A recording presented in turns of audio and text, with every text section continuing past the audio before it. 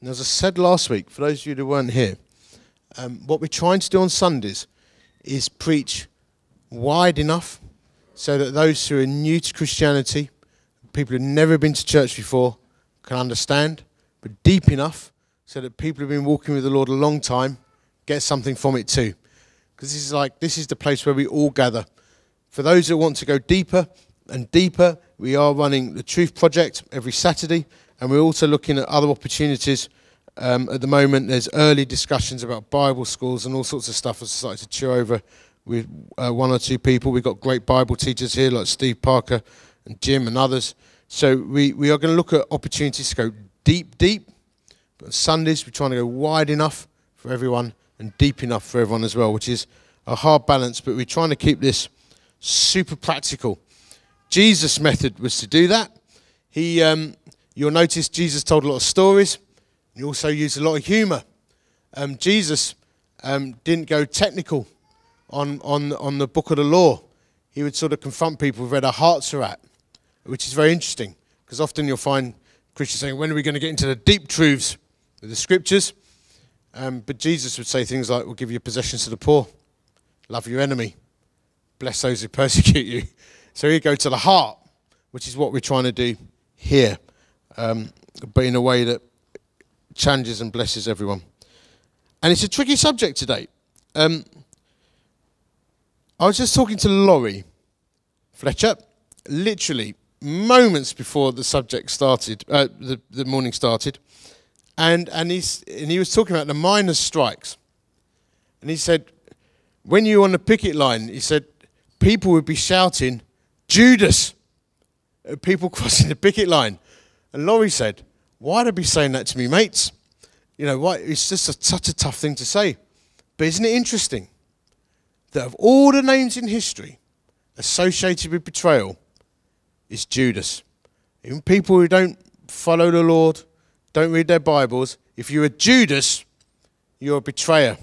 And this is the bloke that we're looking at today. And it's fascinating, really. Jesus picked 12 blokes to walk with him in his short years of ministry on earth.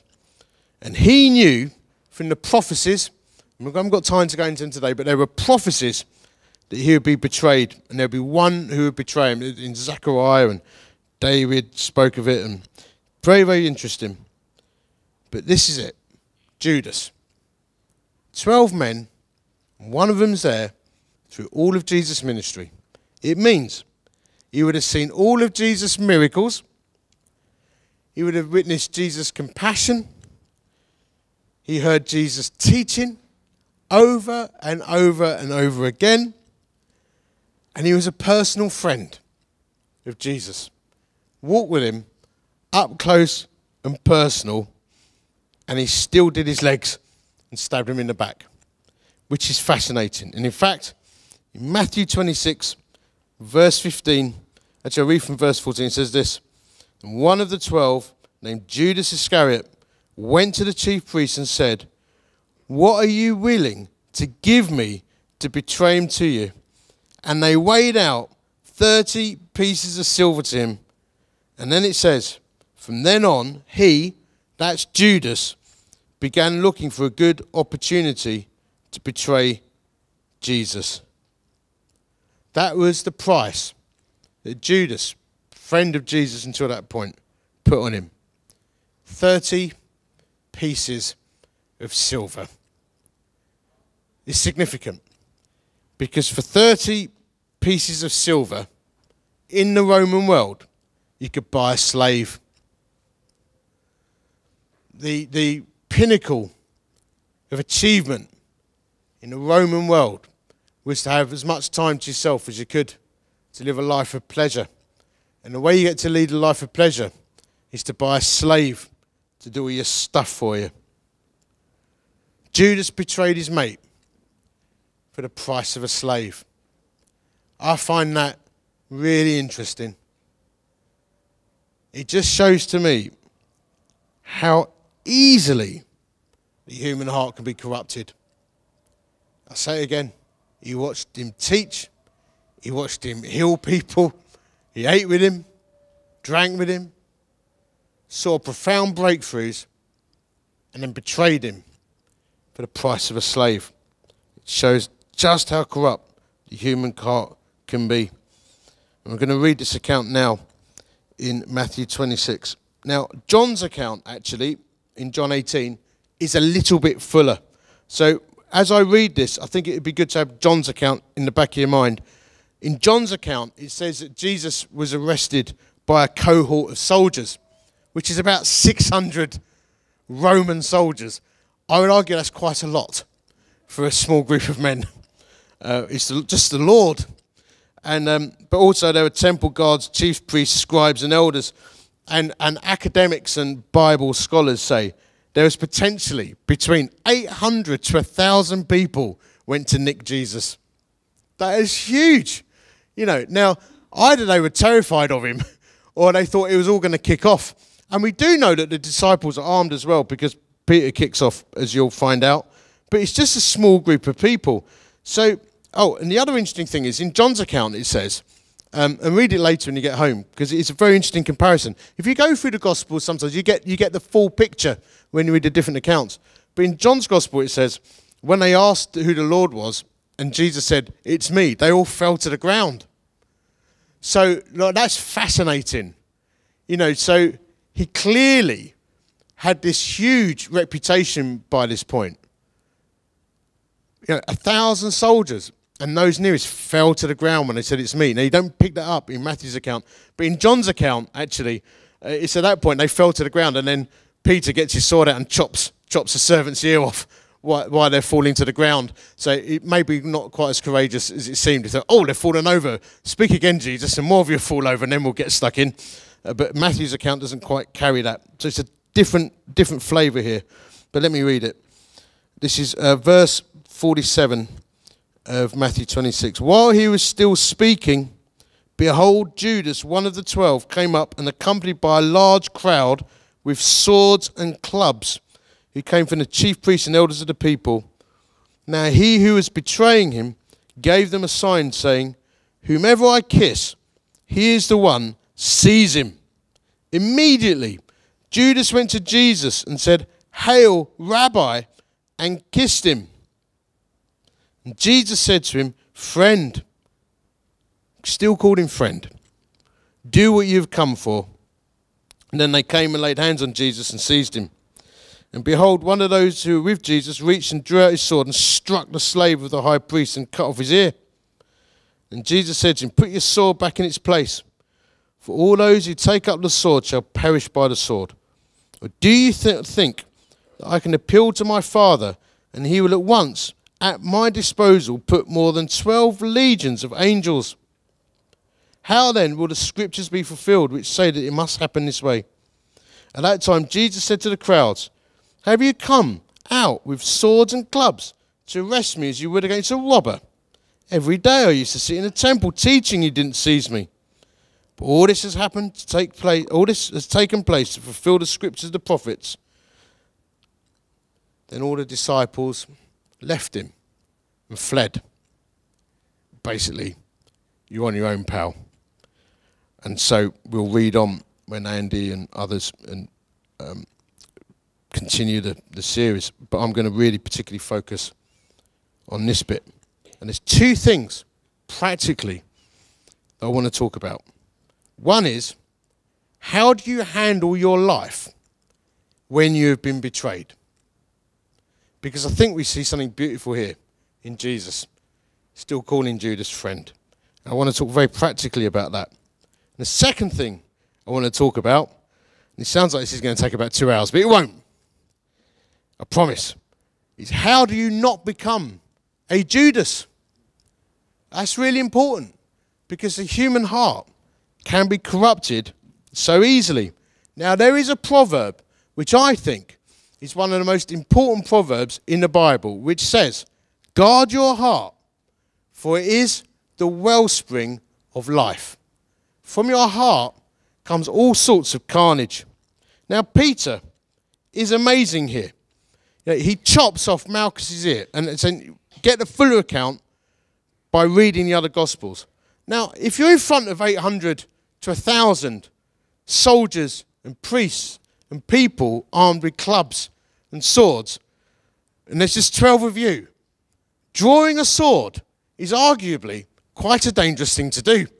I would suggest many of us here would not do that down Corporation Street on a Friday night, surrounded by a mob. I was once threatened in Corporation Street. Actually, I just got off a train. I was wearing a suit.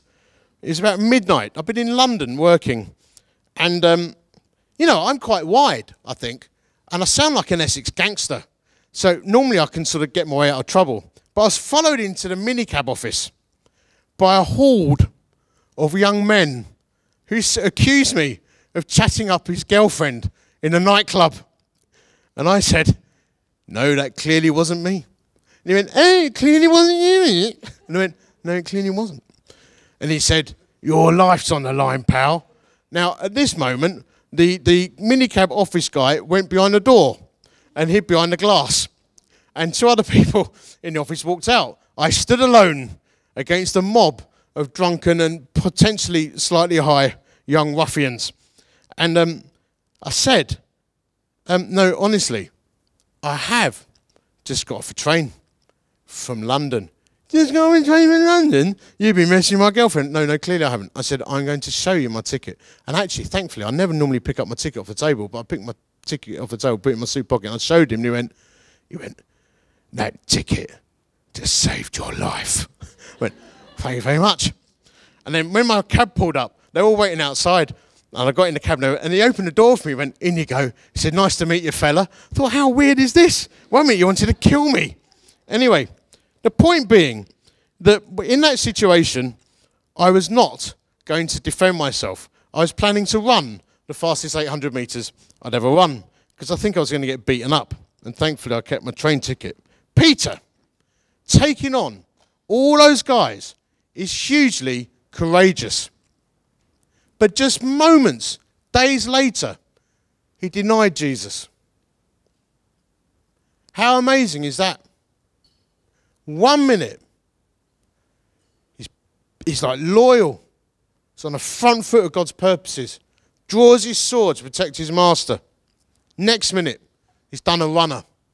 And as you'll find out, I think Andy Kind is going to be preaching on Peter's denials. Just a short while later, he's denied him. How easy is it for all of us, for the human heart to go hard or cold? Guard your heart. It's the wellspring of life. One thing that Karen and I have learned over years now of pastoral ministry and leading organisations, people can be fickle. People are changeable. I am too. 1 minute you can be steady. The next minute you lost it. It's so important to keep your heart in what I call a sweet place. Now, we need to be realistic about this. What I mean about being in a sweet place is living, giving people the benefit of the doubt, believing the best. And I'm going to unpack that a little bit later. But we need to be realistic. All of us will have, on occasion, what I would call diva moments. I have diva moments. In recent months, I've had diva moments where I do become a proper diva and want to throw my toys out the pram. Now, this may surprise you, but it actually happens. Mostly it's contained and no one gets to see it, but my poor wife. And generally what happens is that when I'm having a diva moment, when I'm upset about something, Karen says something around, look, I'm paraphrasing, but just got to sort your life out, really. And I tend to put myself in the corner and give myself a talking to and get my heart back in a sweet place. And I'll tell you how I do that. I remember that I'm saved. Simple as that. I remember that my Saviour died for me. He had the utter right to have the hump and didn't. He just kept forgiving. Went to a cross loving everyone. Everyone abandoned him. And he still kept loving. So when I'm having a diva moment, I should remember my Saviour. And it tends to sort my head out. In fact, in my notes here, it's the first time I've ever used an emoji next to I've written diva moment. I preach off bullet points, and I've written diva moment. I've got a crying, laughing face. Because actually I amuse myself with my diva moments. And when I throw my toys out the pram, I proper do it. I'm like, I'm quitting. I've had enough. I'm gonna become a fisherman in Whitby. My fantasy job is a long distance lorry driver. It is. It's my fantasy job. Whenever it's all crowding in on me, my dream job is to get in a truck and drive it to Africa and talk to no one, and then drop off my load and then go back and then take one to India and be completely on my own because I get all peopled out and stressed. It's all crowding in on me. And I know the Lord is never going to allow me to be a long-distance lorry driver because it comes out of being a diva. And it's nothing pure or noble in that at all. It's because I want to escape. But then I remember, my Saviour didn't escape. He saw the mission through. And he gave second chances and third chances and fourth chances to people. Keep your heart in a sweet place. It's so easy for your heart to get corrupted. Guard your heart. If you find yourself getting cynical, bitter, angry, chewed up, it means your heart's not in a good place. I've been walking with the Lord now, not as long as some of you, but nearly 30 years. And for the first time in my life, we talk about being in the flesh and being in the spirit as Christians. The flesh is a sinful desire. The spirit is walking with the Lord. The first time in my life, I've acutely known when I've been in the flesh and when God is pleased with me. I've felt it. The weird thing is that when you're in the flesh, when you're being sinful and bitter and weird and twisted, it can actually feel quite good for a short time. But if you feed it, it'll take you to a place you don't want to go. It'll chew you up. You sometimes see it on some people's faces. You can see bitterness on people's faces, can't you? You can in their demeanour. Just keep your heart in a sweet place. Number 2, the church has never advanced by the sword. So the sword gets drawn, and Jesus says, verse 52, put your sword back in its place, for all those who take up the sword shall perish by the sword. The world may come at us with clubs and swords, but Christians, people of the kingdom, followers of Jesus Christ, we fight with love, sacrifice, grace, and forgiveness. When Jesus exercised power, he did it with nails through his wrists and feet. He didn't exercise power any other way. The fascinating thing, Matthew 26:53, which read it, Jesus could have called on 12 legions of angels at any time. Now, that's a lot of firepower. I'm telling you. In Isaiah 37, verse 36 to be precise, one angel obliterated 185,000 Assyrian soldiers. I mean, this is this nuclear option, isn't it? Jesus could have called on a legion with 6,000 soldiers. So I have calculated, because I've got GCSE maths, I've calculated that is 72,000 angels. I forgot to do the maths, how many people that could wipe out. But one angel takes out 185,000 Assyrian soldiers. What Jesus is saying is, you may be a little cohort of people, 800 Roman soldiers, very impressive. Very impressive. One of my guys, he could take out Ireland. I said that because I saw you. So he's sitting there. He could. Yeah, come on, mate. So, in other words, Jesus had a little bit of power on his side. He had the host of heaven. But here's the thing. He didn't call on them. Put it in perspective. If it was me, and I had 72,000 angels on my side, I might have done. I think I would have called on them. Saying, bad boys, check me out. Or you go, whoosh, called them in. But the Lord didn't. All the way to the cross. And he could have cut himself down at any time. I find that utterly astonishing. How amazing. Didn't defend himself. It's incredible. So here's the thing. If you find yourself in a place where you've been betrayed, and probably more than 50% of people here have felt like that, maybe everybody, to a greater or lesser degree. If you've ever been defamed, betrayed, slandered, attacked, ghosted, whatever, do you know what you do as a Christian? As a follower of Jesus Christ, you don't attack back. You don't charge around the place. You stay in a place of grace. You don't go on the war path. You don't do that. Your faith, my belief is, your faith is being proved in these times. Maybe you're being tested to be seen what you can be trusted with. Maybe your character and your inner strength is taking a bit of a bruising so you can be rebuilt up, fashioned for something more. Or just because you needed the Lord's discipline. Maybe you're learning how to be dependent on God. It's tough. No denying it. You know, it's like someone saying something about you and it's a lie, or you read something about yourself, or Facebook. Oh my gosh. People see things on Facebook or social media. Do not attack back. Exodus 14:14. Verses I've tried to live my life by. Very much so. Says, be silent. The Lord will fight for you. So here's my thing. Give it to heaven. Don't take it upon yourself. Because if you're walking in the light, if you're walking on a narrow path according to Matthew 7, you don't need to flap and panic. God's got you. And his peace will be with you.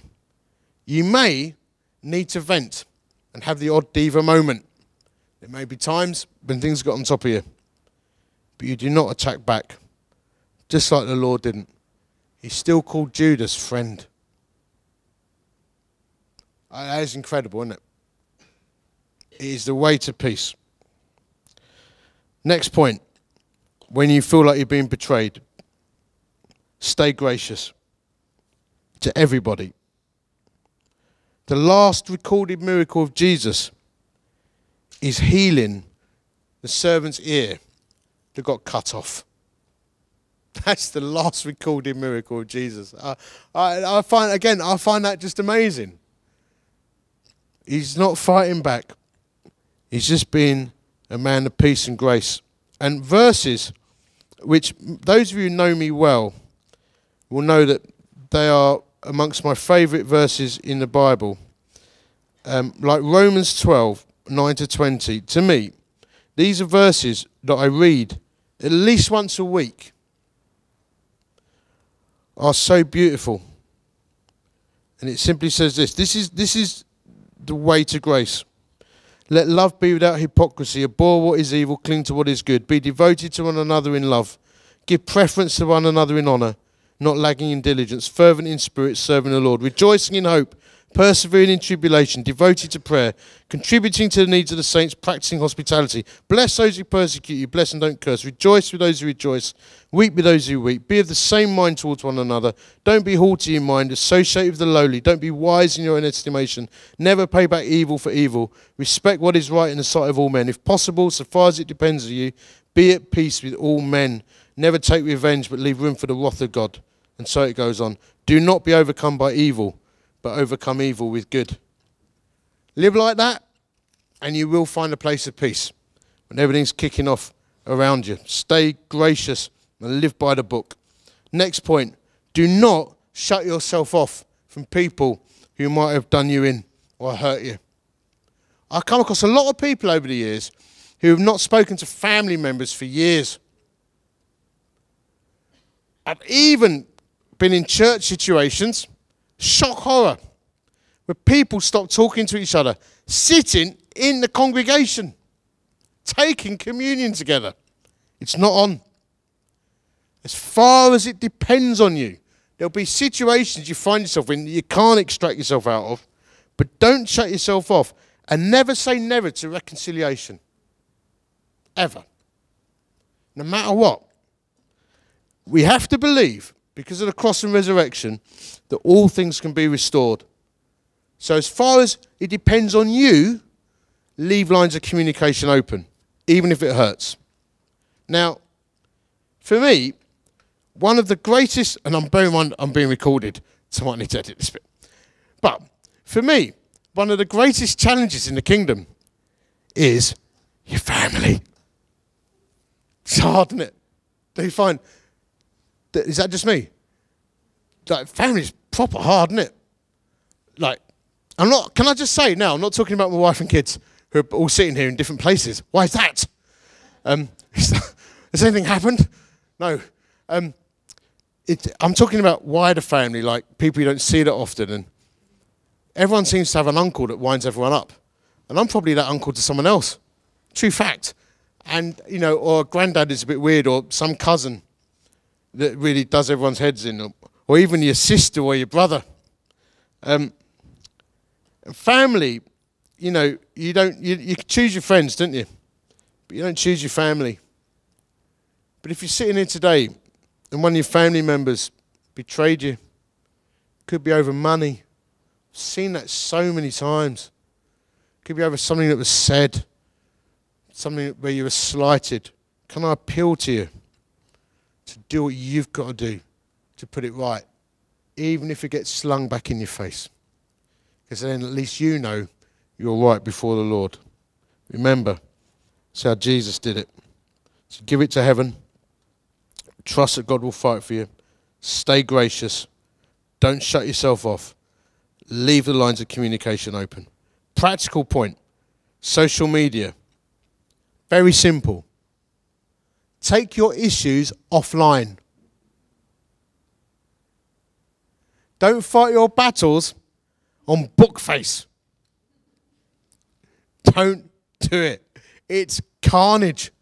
Honestly, I put a picture up on Instagram just before I was about to preach the gospel in Plymouth 2 weeks ago. A big men's conference. Literally lined up to keynote talk to preach the gospel.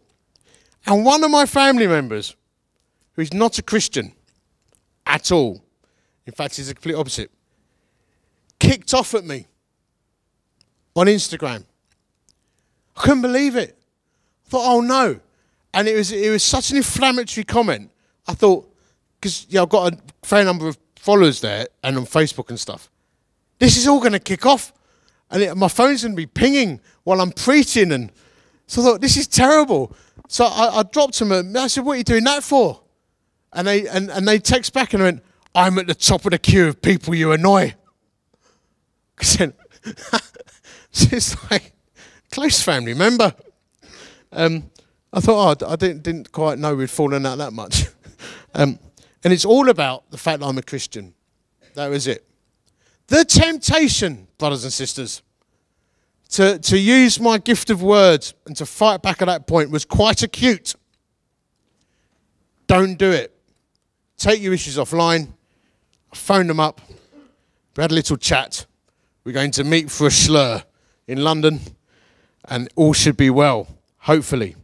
If I'd fought back online, it would have been really bad. When people are stabbing you in the back, betraying you, do not play it out on social media. Next thing, how do you not become a Judas? Now, this isn't going to take very long because it's actually quite simple. Number one, die to uncrucified ambition. Judas betrayed Jesus because he had his own agenda and it wasn't being fulfilled. He thought that Jesus was going to lead some big rebellion. He's going to be this insurrectionist and turn things on its head. And it didn't happen. And he got the hump. And maybe he thought, well, I need to get him out of the way and do my own thing. And He had ambitions for himself and his own dreams and desires. 1 Timothy 4:16 says, watch your own life and doctrine. Don't compare yourself to others. Don't worry about your agenda.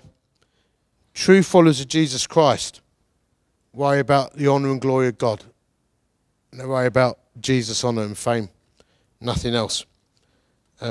So avoid it. It's not about what you want. It's about what God wants. And I just want to say something here. You know, this whole thing around comparisons drives people up the wall. You know, I've got mates out there who, man, they are such gifted leaders, communicators, writers, some of whom will be speaking here, guys like Matt Summerfield who've been here, and they just seem to achieve so much. And early on in my Christian life, I look at these guys and think, I wish I could be like you.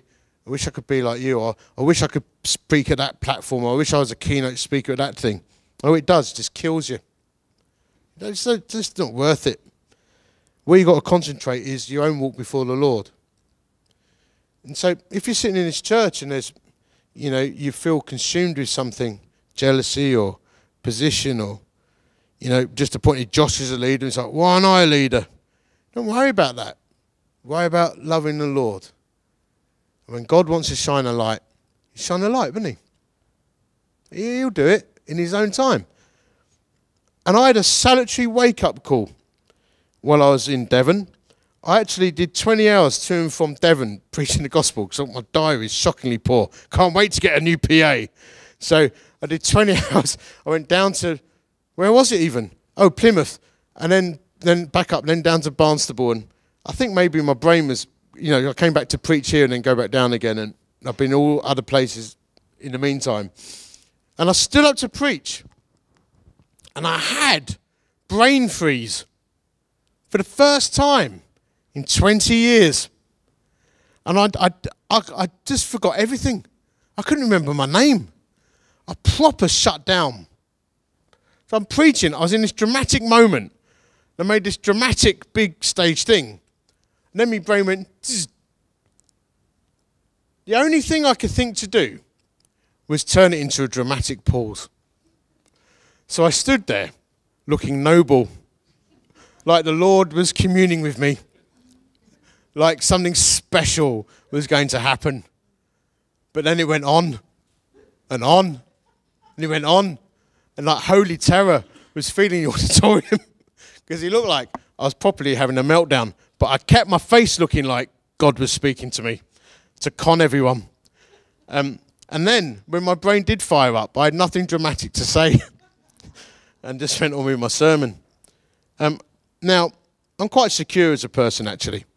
So when I was driving home, I was having a little chuckle to myself. Thought, well, that was a bad one. Proper tumbleweed moment. I haven't had many of those, but it really was. And I felt this little whisper from the Lord. Just reminding you that the anointing comes from me. And then when I got back and I was sharing the story to someone, I think it might have been Neville, said exactly the same. So it's just God reminding you that it's him. I thought, oh, Neville. Which is like an affirmation I'd heard the voice of God. It puts position and who you are and all in perspective. It is all of God. Everything is of God.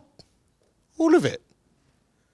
You know, this is like this little sequence here. This is a blip in the scheme of eternity.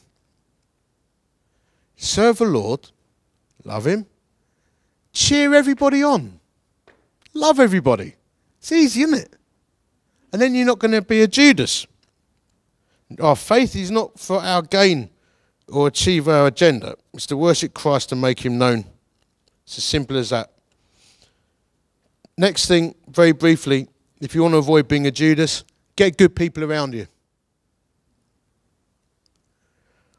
Little tip in working with people, I trust people who have old friends. Not old like they just met someone who's 90. I mean, I trust people who have old friends, who are still walking with them through thick and thin. Like some of the people that I'm working with, worked with for a very, very long time. Like in the other ministries I'm doing. I've got friends, they go way, way, way back. And they know everything about me. And they're still me mates, because I pay them. Trust people who have old friends. And get good people around you, so you'll have old friends one day.